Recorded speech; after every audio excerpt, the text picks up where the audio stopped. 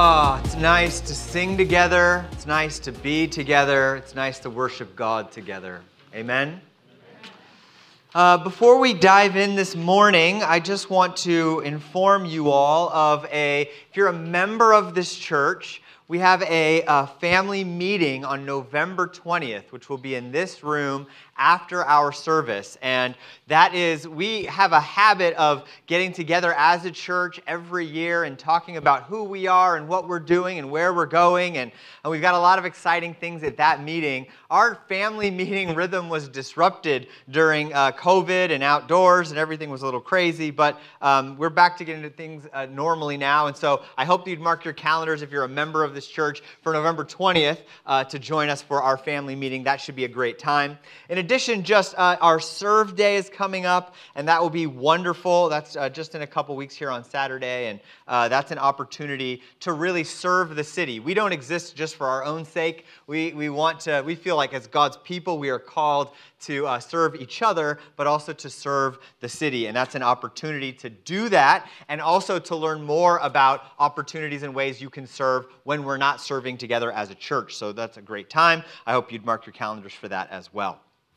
Okay, if I didn't introduce myself already, my name is Trevor, and it is good to be with you. And if you're new and you're visiting for the first time, we hope that you would feel welcome, that you'd feel the welcome and the radical hospitality of Christ embodied in our church. We are in a sermon series together on the book of Judges. That's an Old Testament book. If you have a Bible, you could open up to Judges. That would be wonderful. That's where we'll spend some time this morning. We're going to cover a couple of chapters this morning. And if you're brand new or you haven't been following along, Judges is a book that, as I said in the beginning, week after week after week, gets darker. And I would argue that today's story and the text today and what it has to teach us is among the saddest stories in the entire Old Testament. It's a really tricky story if you're not familiar with it. By the end of this morning, our hope is that you would be. Our goal in a text like Judges together as a church, if you're curious about why Judges and what are we doing, is we believe that it's our responsibility to teach and to preach and to learn from the whole counsel of God, from Genesis to Revelation. And my job and our job in teaching is to proclaim God's word to you. Not my opinion, not my ideas, but God's very word. And if you leave, each time you gather, if you leave with a greater understanding of God's word and of God himself, then we will have served you well. But not if it's merely information. It must be transformative. For who among us wants just more information? We've got enough information, sometimes wrong information, as we'll talk about this morning. But information is not enough. God is not interested in stuffing you with information. He is interested in changing your hearts forever. And so what we're after is transformation. My hope is that last week when you were with us, you learned about Abimelech, and maybe you knew nothing about Abimelech, and now you've got some familiarity with Abimelech. And this week, it's my hope that you would learn about Jephthah. That's how his name is pronounced, Jephthah. You can think of it as Jeff the Great, or Jeff the Confused, or Jeff the Not So Great. Just leave off that last thing and you get Jephthah. And Jephthah is who we will be looking at this morning together. Judges as a book, again, really briefly for those of you who are joining us, is a book about God's people entering into the promised land, in which they were instructed to drive out the Canaanites, a group of people and multiple groups of people who were living in the land before they got there, who were worshiping all kinds of different gods with all kinds of despicable practices. And God said, I'm giving you this land, and you go into it, and it's to be your land. You're to be my people. You're to be a light to the nations. When people see you, they will understand who I am, God says. And God's people move in, and rather than driving out the Canaanites, they decide to move next door to the Canaanites. And God says, that's not what I asked you to do. And God says, because you failed to do that, what's going to happen is you're going to begin to blend your view of who I am, and you're going to blend it with the view that the Canaanites think about their multitude of gods that they worship, and therefore it's going to draw you away from me, and you won't be my distinct people.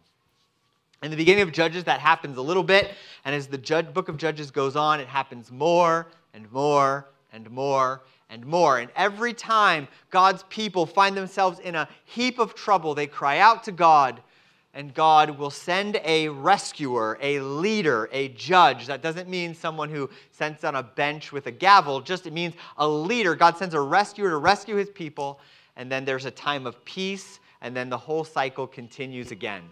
And so this morning, we are going to look at Judges 10, verses 6, all the way through Judges 12, verses 7. And we'll look at the story of one of these judges, one of these heroes, who is more flawed than others are, without a doubt. And we'll spend our time with him and with Israel this morning. So again, if you've got a Bible, Judges chapter 10, let me open there, and we will dive into our text together. I want to begin with a question that I hope that you've thought about, or maybe you've never thought about, and I hope that you would think about it, which is does it matter if we get the character of God right? Is that an important thing?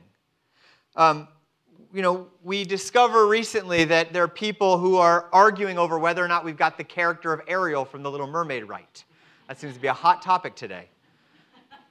Or other people who seem to be really frustrated about whether or not we've got the voice of Mario right in a new Mario film that's coming out. How Italian should this Japanese-Italian plumber video game character be in the feature film that people are excited about? These conversations don't seem to matter as much as the question, does it matter if we get the character of God right? But I would imagine that all of us would agree that if God is God, that it matters if we get God right. That it's important that we get the character of God right. I mean, we like to be understood, don't we? We like it when people understand us. I mean, many of you get irritated when you're at a restaurant and you're very clear with the waiter about what it is that you've ordered and they bring you the wrong thing. You said, no, I didn't order that. I ordered this other thing. I'm not the kind of person who would order my steak well done. What kind of maniac do you think I am? We want to be understood. We want people in our lives to know who we are, to get our character and our attributes. And if it's true for us, how much more must it be true of God? Does it matter what we think about God? I argue that it does. I argue that it's the most important thing is that we get the character of God right. We partner with After Hours, and Mara was just up here sharing about it. G.K. Chesterton once said that a man who is knocking on the door of a brothel is looking for the love of God. I would argue that your biggest problems, all your problems can be kind of connected to your lack of understanding of who God is. Maybe you don't know how holy He is. Maybe you don't know how gracious He is. Maybe you don't know how much God truly loves you. Maybe you don't know the depth of His forgiveness. You don't know the character of God as much as you should. And so we gathered this morning to worship God and to sing songs to God and to pray to God and also to grow in our knowledge of God, not just for knowledge, but so that we might strengthen our relationship with the God who made us and so that we might be transformed as His people. So wherever you're at this morning, whether or not you're a Christian or if you're here this morning and you're not a believer, I hope at the very least you would understand that getting God's character, if God is God, understanding God rightly really matters. And if we fail to do that, there's all kinds of consequences. We think of what the People's Temple with Jim Jones, or David Koresh in Texas years ago, or the Children of God cult. All cults that are established by leaders who have somehow twisted the very character and nature of God to their own benefit, to the exploitation of others, leading to disastrous consequences. And the reason I ask that question is because, as I've already stated, Israel is beginning to be confused about who God is. And this morning, we will see the consequences of that, and hopefully we will learn something about ourselves and about the very character of the God in whom we worship. So this is Judges chapter 10, verses 6 and following. The story picks up after Abimelech has died. We met two judges. The last one was Jair, and now we head into Jephthah. I'll talk about the text, and as I go, I'll draw some things out, and then I'll, like last week, I'll have a few pointed remarks at the end, and that's how we'll spend our time. This is the text. It's in the NIV version. If you've got it in front of you in a different version, that's great. Judges 10, 6-8 says this. Again, the Israelites did evil in the eyes of the Lord. This is the repeated pattern. They served the Baals, they served the gods, and the Ashtoreths, and the gods of Aram, and the gods of Sidon, and the gods of Moab, and the gods of the Ammonites, and the gods of the Philistines. So at this point, Israel is now serving more gods than just Yahweh, just God. They're serving all kinds of gods. And it says, because the Israelites forsook the Lord and no longer served him, he became angry with them. He sold them, which means he gave them over. He sold them into the hands of the Philistines and the Ammonites, who that year shattered and crushed them. For 18 years, they oppressed all the Israelites on the east side of the Jordan in Gilead, the land of the Amorites. Israel had been saved from themselves under Abimelech. They had a nice period of good leadership, and then once again, they started worshiping other gods. And every time they start worshiping some other god, they end up being attacked by the people who worship that god. They start worshiping the gods of the Ammonites and the Philistines, and what happens next? The gods of the Philistines and the Ammonites come in, and they start oppressing Israel. They are attacked. They are enslaved. God has told them, worship me alone. And they say, we want you, but we also want all these other gods as well. And every time they give themselves over to these idols, they become enslaved. Some of you know that the Ten Commandments includes this command that we ought not to worship God in any sort of idolatrous form. This is a command that God says, not only are you to worship me alone, you're not to worship me as you imagine me, you're to worship me as I am. One person famously said that God created us in his own image, and then we kindly return the favor.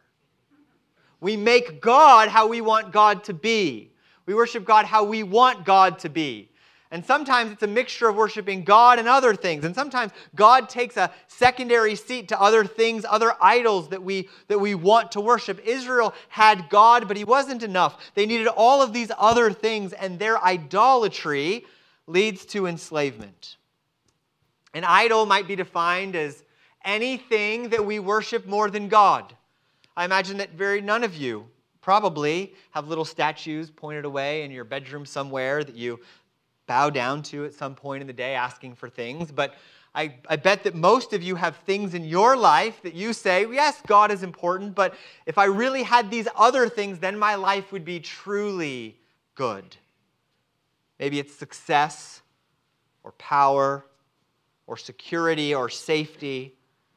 Idolatry often looks good. It looks like, God, I just want that thing. If I have you, that's nice. But if I just get that thing, then I'll be truly satisfied. That looks nice. But the problem is it leads to slavery, as it does to Israel. And what happens is sometimes we even get the things that we desire, and it still leads to more difficulty. Some of us, we have a money problem, and then we get more money, and we think, oh, I just need more money.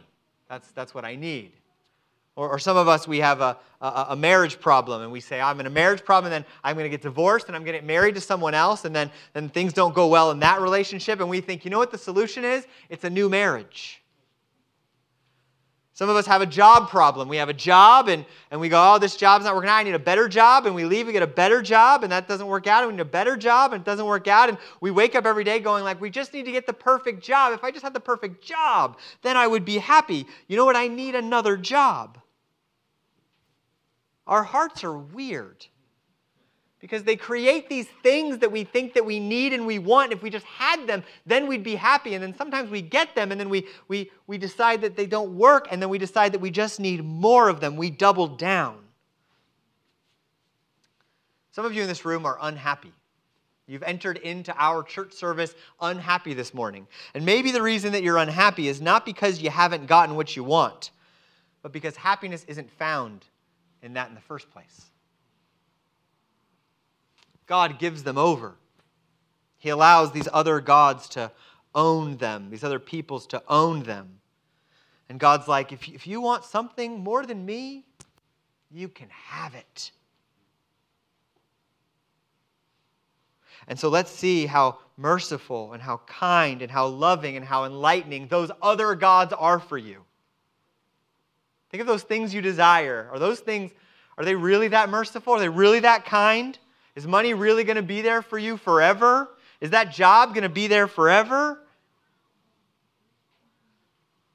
Everything's awful. Israel is oppressed, and so they cry out to God.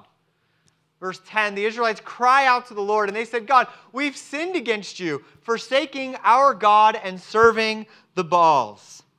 Now that's true, and you'd think here, if you just read this, you'd think that God's going to go, fine, I will rescue you once again. But God says something interesting.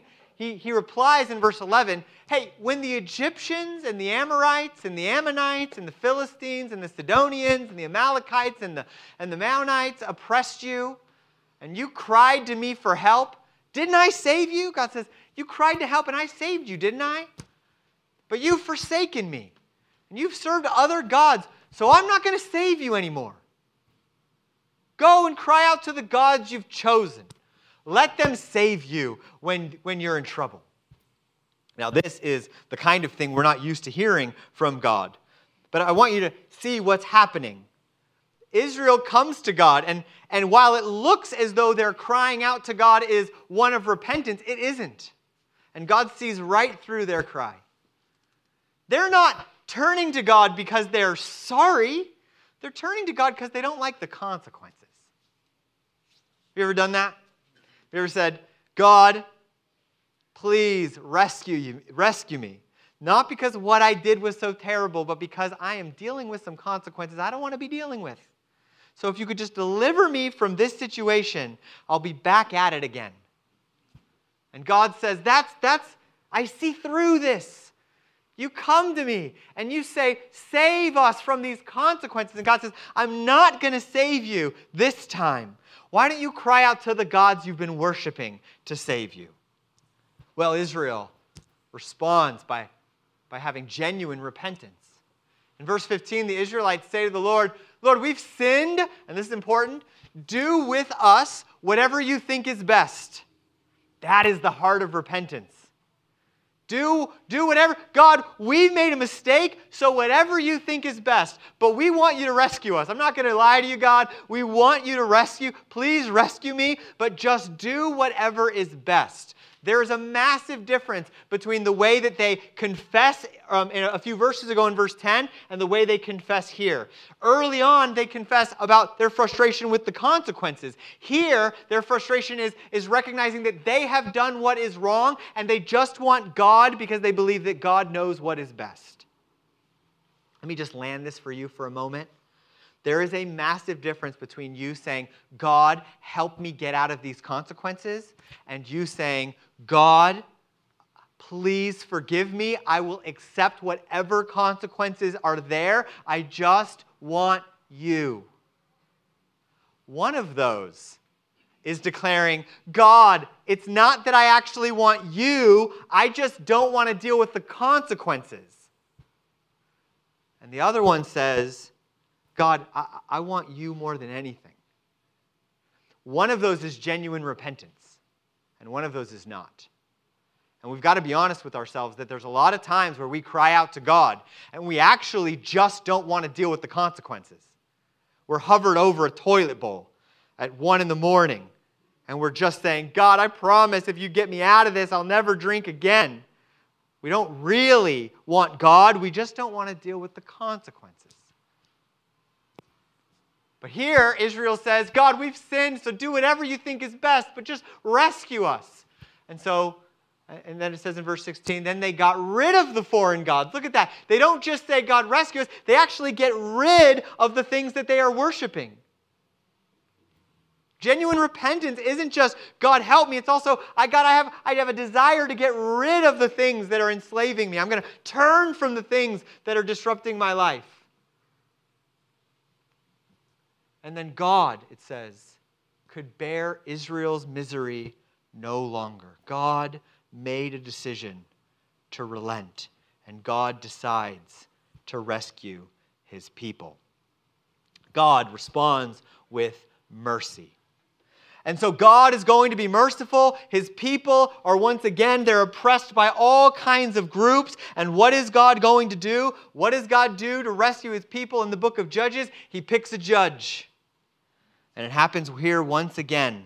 As you're asking the question, who is God going to use to rescue and save his people? And here we meet Jephthah.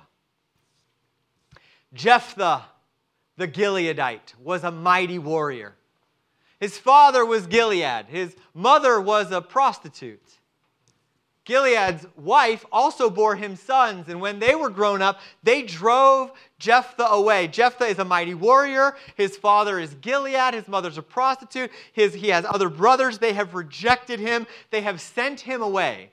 They have said to him, "You're not going to get any inheritance in our family, Jephthah, because you're the son of another woman. You're the son of the prostitute." He is not the cream of the crop. He's kind of a brute. He's kind of a fighter. He's an illegitimate son. He's hated by his brothers.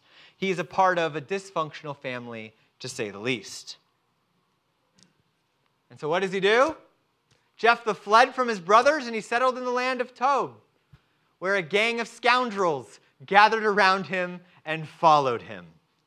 Jephthah, he's got idiot friends.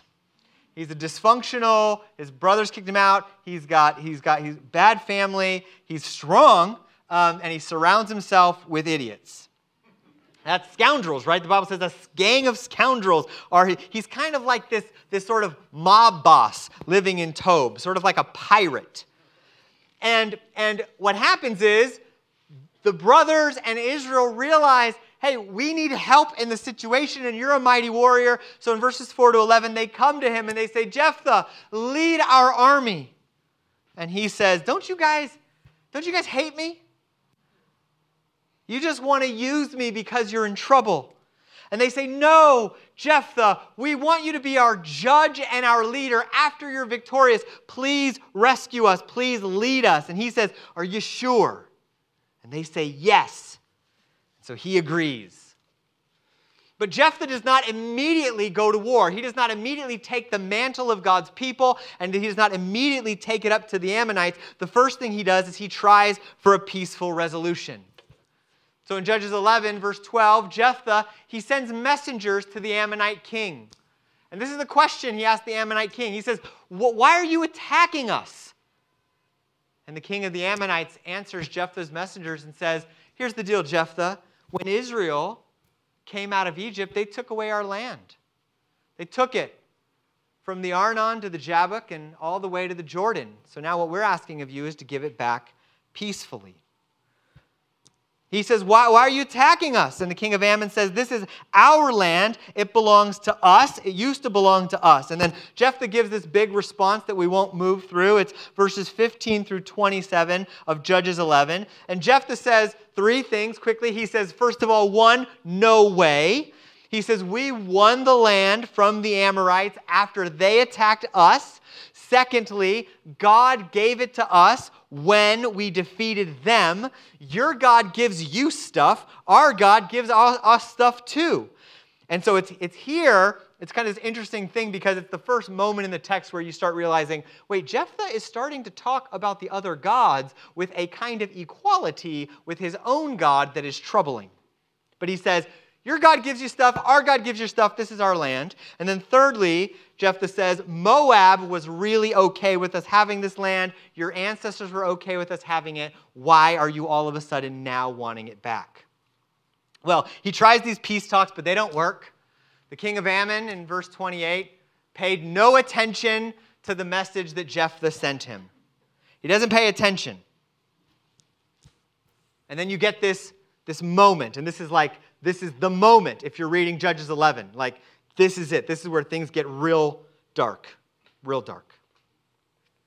Verse 29, after peace talks have failed between Jephthah and the king of the Ammonites, it says that the Spirit of the Lord came upon Jephthah. Now, if you're reading Judges, every time the Spirit of the Lord comes upon a judge, it's over.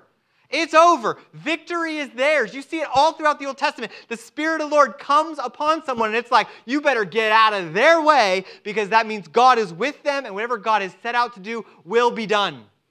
So here you get to Judges 11:29. The Spirit of the Lord came on Jephthah. He's the judge. He's the ruler. It's over for the Ammonites. It's over for the Philistines. He crossed Gilead. He crossed Manasseh. He passed through Mizpah of Gilead. And from there, he advanced against the Ammonites. It's over. It's over. God has now picked his winner. He has got Jephthah. Jephthah is on the move. God's hand is on him. He has heard their misery. He is going to deliver them as he always does. The Spirit of the Lord is upon him. This is so important that you get this, because then something happens in verse 30 that should shake you. In verse 29, Jephthah has the Spirit of the Lord upon him. And in verse 30, it says this, and Jephthah made a vow. Wait, Jephthah, you already have God's hand upon you. What are you doing? You know what? I got to make a vow. What's the vow, Jephthah? If you give the Ammonites into my hands. Now, what should Jephthah know? He should know that God is with him and victory is his.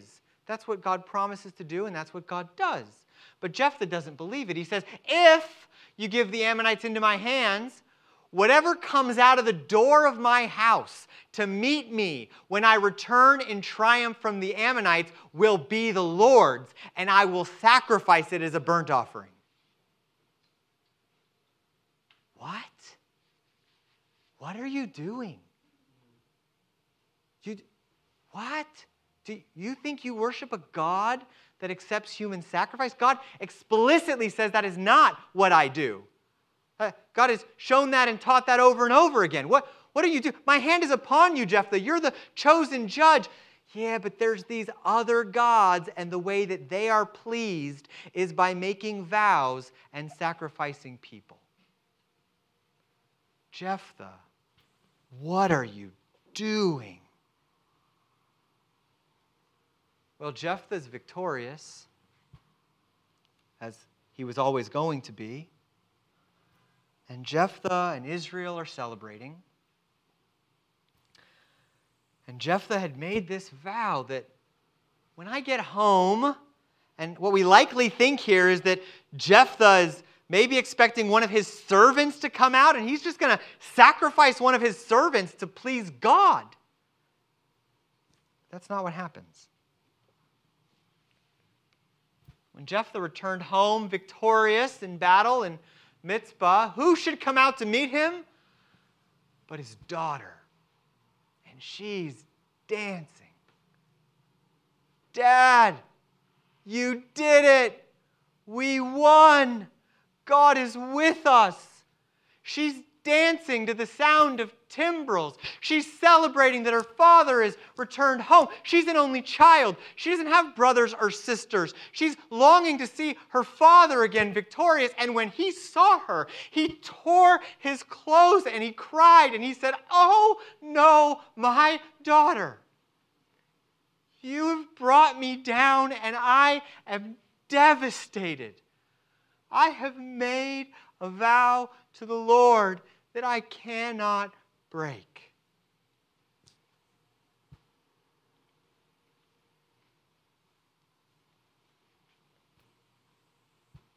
"My father," she replied, "you have given your word to the Lord.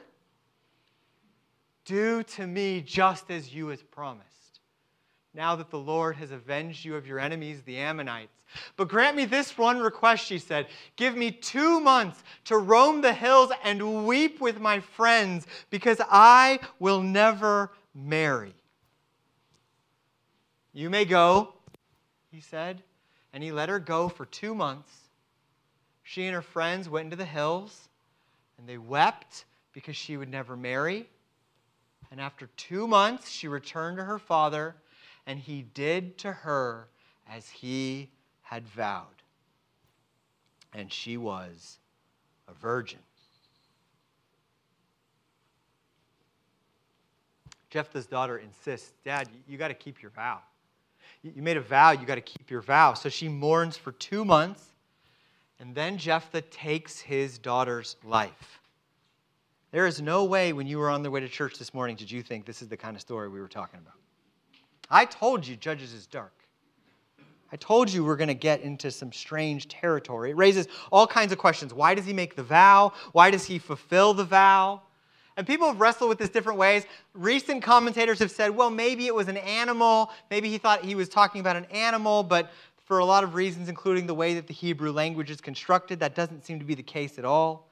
Others have said, well, maybe he's really just talking about her giving up her virginity. That seems to be a big thing in the text. But that feels more like an attempt to escape the horrifying nature of what happens as a way of assuaging the difficulty of this text that we face. What you need to see, and I want you to see, is that the Spirit of God was on Jephthah, was with him. God was going to lead him to victory, but then he feels the need to pay God off. It's not a vow, it's a bribe. He's treating God the way that the pagans treated their own gods. He has been so corrupted that he doesn't know the character of the God he worships. The pagan gods were bought off all the time. The pagans practiced human sacrifice regularly to honor the power of their gods. It was one of the ways you worshiped. You're going to worship God by sacrificing people. But the true God, the God of the Bible, has said that he wants us to live in right relationship with him. And that if there were going to be any sacrifices to be made, he was going to be the one to make it. God had already decided to save his people. Jephthah has zero concept of God's grace. Here's what Jephthah should have said. He should have said, God, you would never give me victory if I made this sacrifice. The victory is your loving kindness given to us for our repentance. We cannot purchase your favor. We cannot earn your favor. I repent of making this vow in the first place. Because you do not have to make promises to earn the favor of God. If you don't know this about God, let me make this abundantly clear to you. The Bible, from Genesis to Revelation, teaches that we do not earn the favor of God by something we do. We get God's favor because of God's grace given to us, done through and offered through his Son, Jesus. None of us stands before God and says, God, I have earned your grace. It wouldn't be grace if it was earned. We can't earn it. You don't have to ever make promises to God in order to earn his favor. You can't pay God off. You can't say, God, if you give me this, I'll give you this amount of money. So that, here, God, I'll give you this amount of money and then you'll approve of me. If I give you this kind of commitment, then finally you'll approve of me. The Bible teaches you can't do anything to earn God's favor. It is a gift. Received by grace alone, through faith alone, in Christ alone. And the only deal that God makes is that he takes your sin and he gives you his righteousness. That's the only deal any of you can make with God this morning. You give him your sin, he gives you his righteousness. And you go, but I don't deserve it. You got to give him something. I got to pay him with something. It's an insult to try to pay God with anything, for he is too great to be paid off by anything. The gospel and the good news of the gospel is that it is by grace you have been saved through faith. This is not from yourselves. It is the gift of God, not by works, so that no one can boast. Jephthah has been so corrupted by the world's view of God that he has missed something that is so contrary to the very nature and character of God. Let me just say, brothers and sisters, we are more affected by the world's view of God often than by how God reveals himself to us. The culture has affected us way more than we think that it has. Jephthah ignores Genesis, Exodus, Leviticus, Numbers, and Deuteronomy. How is it that he comes to the conclusion that God wants human sacrifice? It's because he's completely ignored how God has revealed himself. He has ignored the character of God, the sacredness of human life. The Bible corrects our blind spots about God. If you want to make sure you are worshiping God as God presents himself, and not the God that has been created by our culture or the one that we tend to create, you have got to make sure that you are in God's word, allowing God to correct your view of him for your good and his glory. The Ephraimites missed out on the victory. They are angry. They threaten Jephthah. In chapter 12, the Gileads and the Ephraimites go to war. 42,000 people die. And at the end of Judges 12:7, it says that Jephthah led Israel for 6 years, and then he died, and he was buried. 42,000 people die, and this young virgin girl is sacrificed because someone didn't take the time to understand God properly. He has no concept of God's grace. And I often think that we don't either. I think I've told this before, but I'm going to tell it again for those of you who haven't heard. I want you to imagine for a moment that the day that my wife and I got married, when my wife and I got married, my mother did this really cool thing. She put together a recipe book of all the recipes I loved as a child growing up. And it sits in our home, and it's a red book, and it's got like my grandmother's recipes. It's got on both sides. It's got special family traditions. It's got them all kind of typed out. It's got a picture of me and my mom cooking when I was little. And it's this awesome recipe book so that when Amber and I got married, we could then cook these. We keep some of these traditions in the family.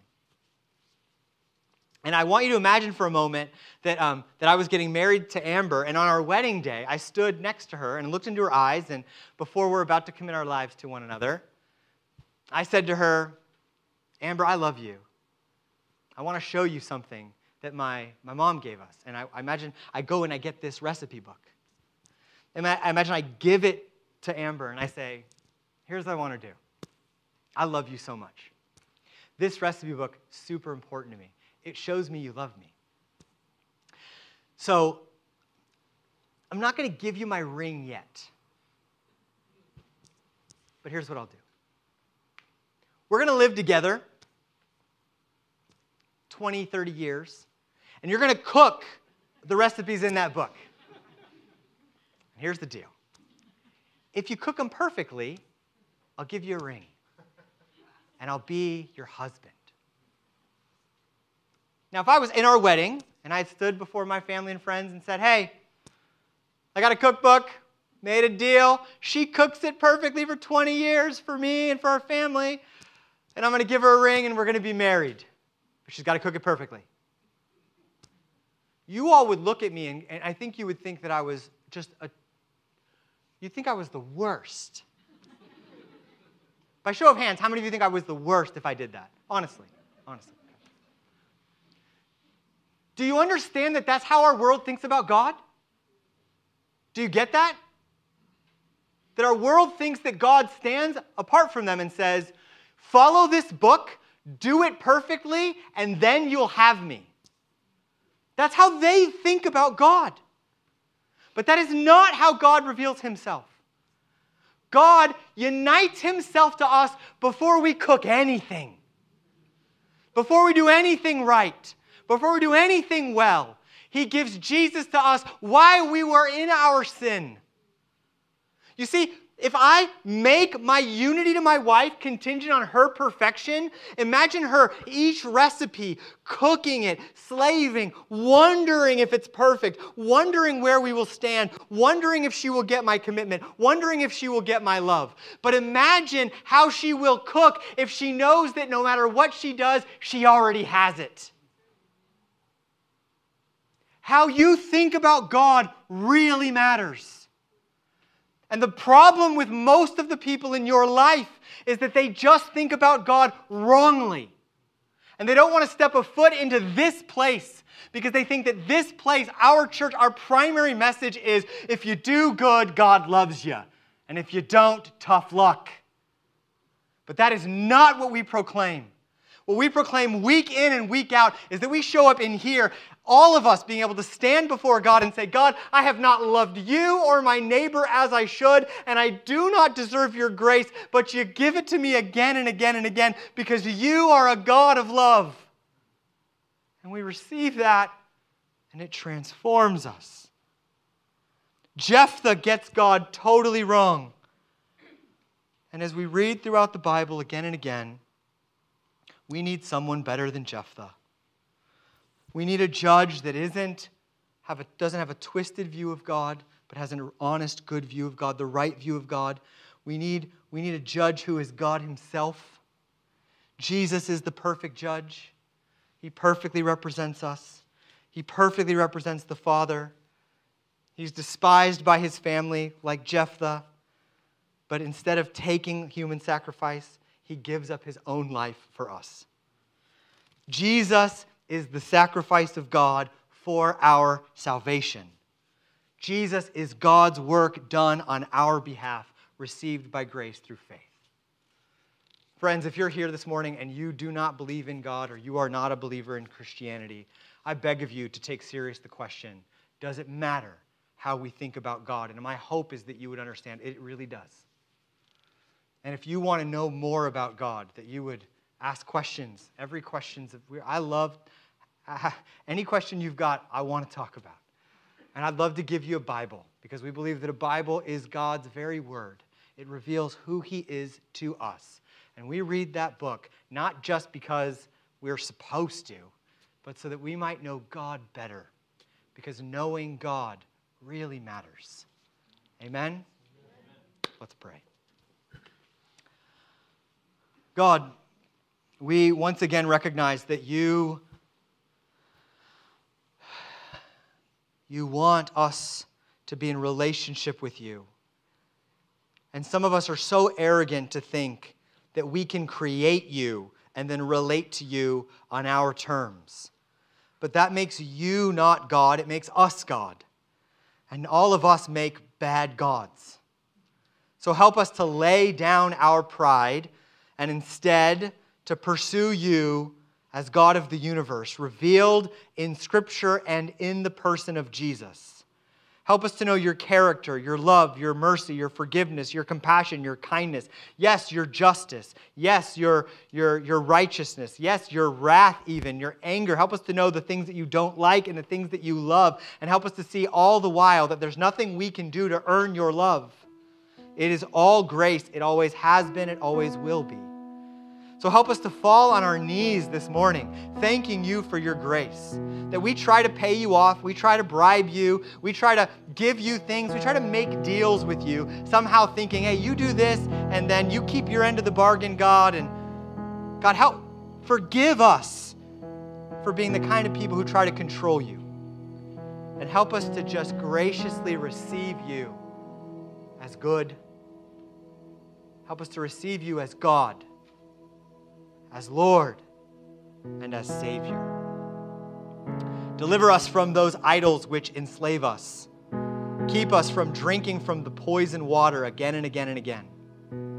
I pray for those who are here this morning who have made money an idol, who have made their jobs an idol, who have made their relationships an idol, who have made success an idol, power an idol, anything we've said, we want that. If we have that, then we'll be happy. God, deliver us from that so that we will just hold on to you and find our satisfaction in you alone. And God, I pray that we would not be shaped by our world and by our culture, but we'd shaped by you. So help us to know your character and your goodness. And most of all, help us to celebrate Jesus, the perfect judge, who gave up his life so that we might live forever with you, so that we might be totally and completely forgiven of all our sin, so that we might be restored and filled with your Holy Spirit, so that we might live every moment of every day with your glory in mind, knowing that you forgive us as we fail again and again. It's in your name we pray. Amen.